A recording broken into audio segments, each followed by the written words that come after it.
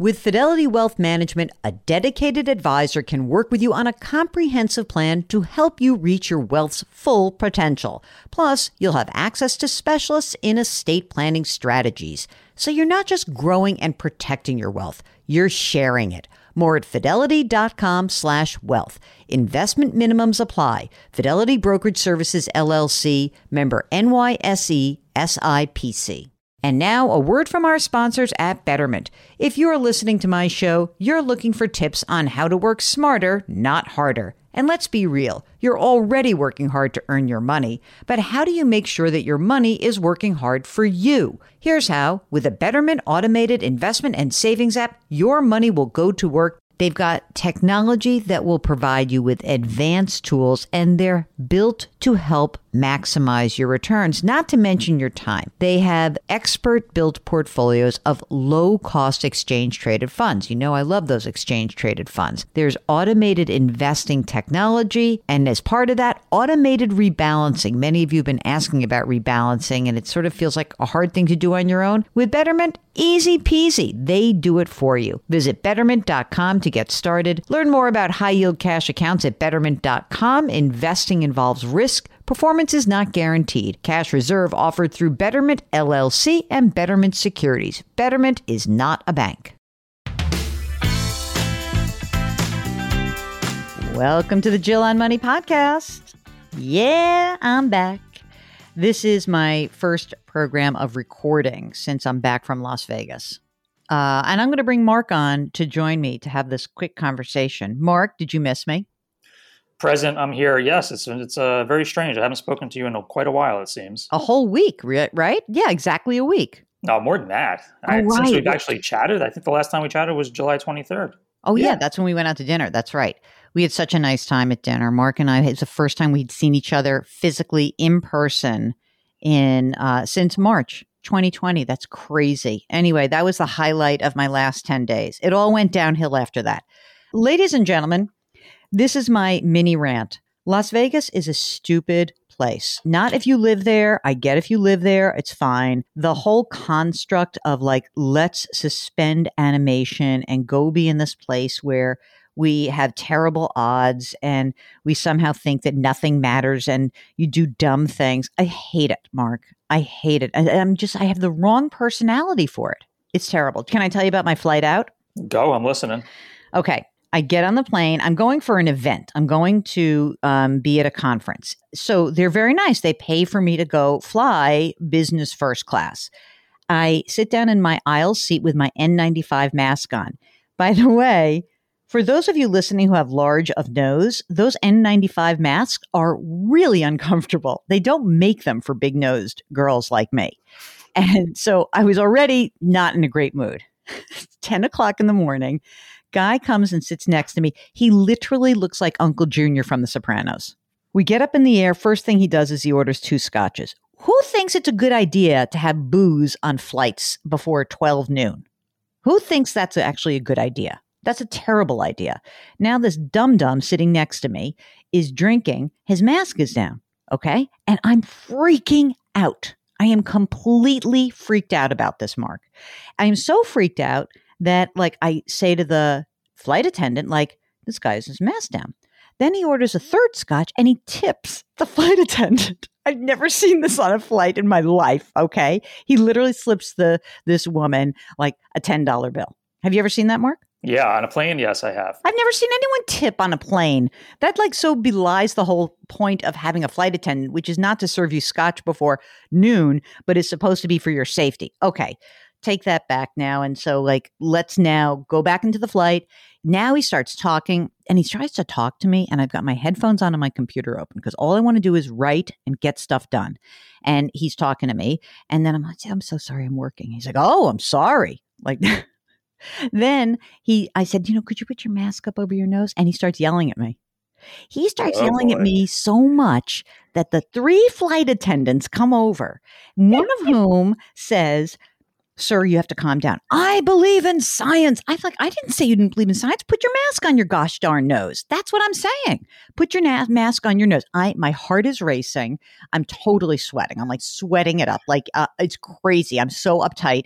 my mask, it hurts, my nose. And I felt like, Rosanna Dan is like describing Mr. Richard Fetter from Fort Lee, New Jersey. It's like, I got this, I got that, I got that. Like, Mr. Richard Fetter, you sound like a real winner. I felt like a real winner on that trip. And then the head flight attendant comes over and says, sir, put your mask on. No more drinking. If you don't, we're going to be diverted and you will be arrested wherever we get diverted. The entire cabin is like hyper focused on us, which all I want to do is like melt into my seat. And then he passes out for the next 3 hours. That is how I began my trip to Las Vegas. Holy cow. I had no idea. Boy, what an adventure. Horrible. So what happened when you landed? Did he say anything or you just kind of went your separate ways? I couldn't get my bag out of that thing quick enough. Get out. I get into the car. They send a car for me from the hotel. I get in the car. I call my girlfriend. I start crying. I literally start crying. I said, I can't do this. I don't know why I thought I could do this. I'm so uptight about the variant. I don't know how I'm going to do this. Meanwhile, it is not that hot out the first day or so, so I could take a walk outside, which was great. It was only like 95. So I walked around and then I met all the people, but no one's wearing a mask inside in crowded areas. And it's shocking. I'm wearing a mask the whole time. And then while I'm there, the CDC changes its guidelines and still nobody's wearing a mask, including people in this group, which was really eye-popping to me. So my next question is going to be, now that you've taken a flight, doesn't sound like it went all that well. Do you feel more comfortable getting on a flight to go on vacation somewhere? I will not get onto another airplane unless I have to for work. And that is the only way I will do it. What will change that? Time, maybe, and a much lower level of disease and a much higher vaccination rate. But I came home and I said, I know I have to get on a plane in November. I will be masked up. I will be spending very limited time, but I honest to God felt at risk the entire way. And by the way, like, I have an 80-something-year-old mother. I have a 97-year-old mother-in-law. I don't want to get the virus and like be, I'm not going to die from it. Like, of course you're not going to die from it. That's the whole point of being vaccinated. But the fact that I could give that to someone I love and care about, like, how would I go and like squeeze Theo? You know what I'm saying? Like, how could I do that knowing I was just away? So the first thing I took, and I took a red eye home, which is the worst red eye in the world because it's only like a 4.5 hour flight. I didn't care. I'm like, get me out of here. Get me out of here. This is the land of ding dong, idiotic behavior. And it's sort of like how I feel about fraternities and sororities. As a concept, it's not terrible, but the idea when you put 50 18 to 21-year-olds in a house together, nothing good happens. Same thing about Las Vegas. Very little good happens in Las Vegas. And why are people taking their kids there? It's the worst. Welcome back to our little country. You know what? I am very happy in my bubble of high vaccination rates. I really am. And for those of you listening and you think this is pissing you off, I'm sorry. I'm really sorry. But like, go out into the world and see what kind of idiotic behavior is out there. They're not bad people, but they are behaving badly. That's what I'm going to tell you. They are behaving badly. That is my rant. I hope you keep this whole thing in, and I'll keep it short on the number of questions. Okay, Mark? All right. This is from Heidi, who's going to inherit about $390,000 in a land sale. She says, what am I going to do? My accountant says you need liquid money, so keep it safe to meet my future goal of building a home. Others say put money into a retirement plan, a Roth 457, a 401k, live off the cash. I could possibly retire next year at age 55. I would have a pension. Generally speaking, Heidi, what I would say is if you got $390,000, the first thing you should do is keep whatever money you think you need to basically have an emergency reserve fund, 6 to 12 months of your living expenses, pay down any debt, not a mortgage, but a credit card. Maybe you signed on a loan for a kid, a college, a car loan, pay that down. And then you want to keep any money you need that you will need for building that home. If the $390,000 is spoken for at that point, then yes, you will absolutely just keep it in boring cash. Go to depositaccounts.com and you can keep that money in safe places. If there's more, if maybe you say, well, I've got all that stuff accounted for, Jill, and now I maybe need half of the money, then you could put the other half into retirement funds. So it really depends on A, what your cash needs are going to be, And B, how much money you've already saved in retirement. Because, if you're really going to essentially retire next year, maybe you don't even need to use the retirement account. I don't know. I do need some more information. Okay. Becky says, my husband was a stay-at-home dad for over a decade, but in December started back to work full-time. So listen to this, Mark. Income went from $65,000 to $115,000 overnight. They were living paycheck to paycheck before this. They're not in a great financial position. They're 43 and 42. And before we get used to having disposable income, I want to live like we still make 65 grand and fix things. The problem is there are so many issues. I don't know where to start. Okay, Mark, ready to start? They've got $15,000 in credit card debt and car loans and a mortgage. 401ks. She's only been putting about 3% to max out the employer match. And she's got a couple of old accounts. No emergency savings. 2 kids, no college.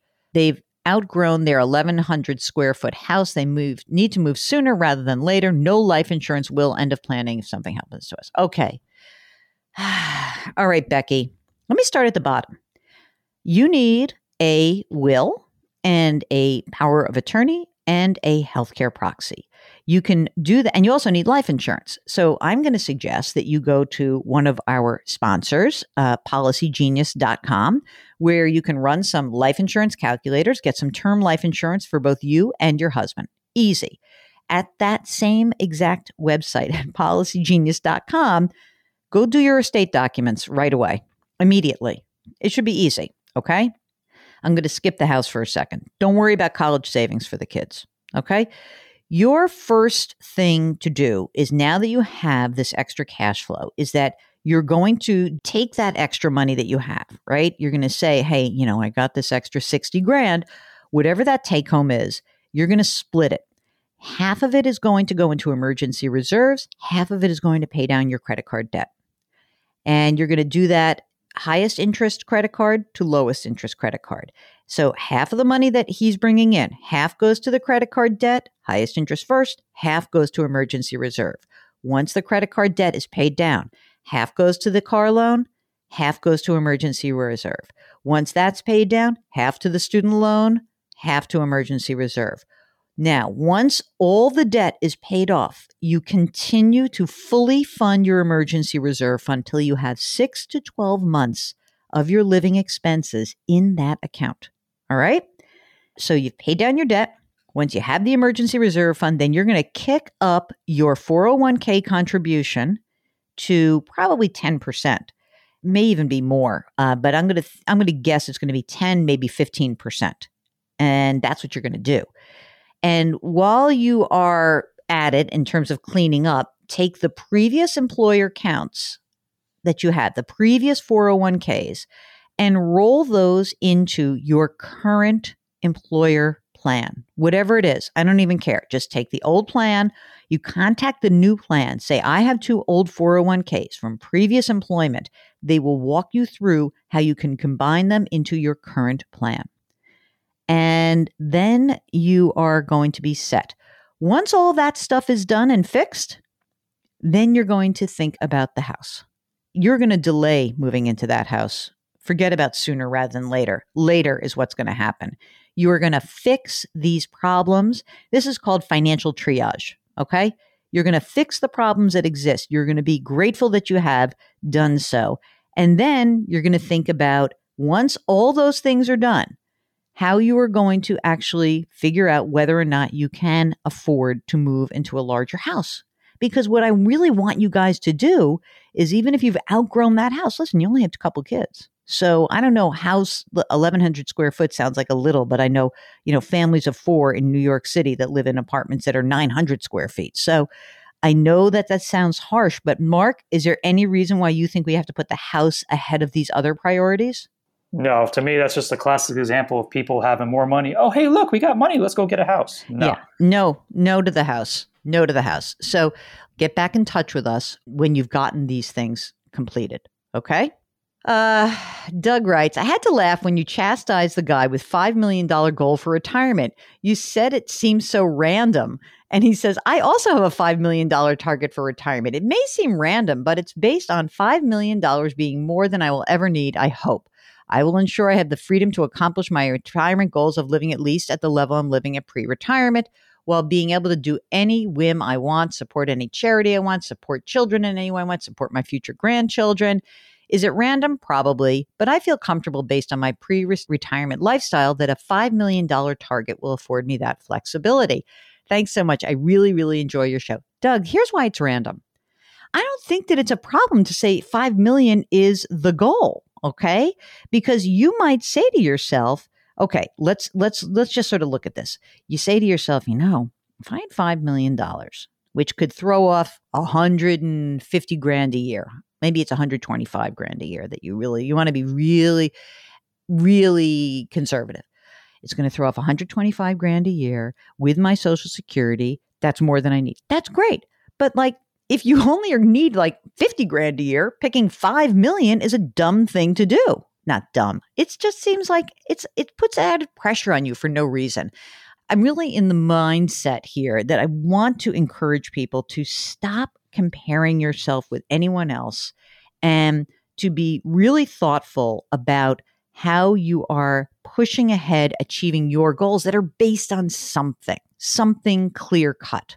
Okay. Does that make sense, Mark? You know what I mean? When I say random, I like a number that generates, I like there to be the basis on which I'm trying to achieve a goal, not just some popped up. Now, I really want $50 million. I'd like $50 million. Unfortunately, my father and mother didn't accumulate that much money. Poor me.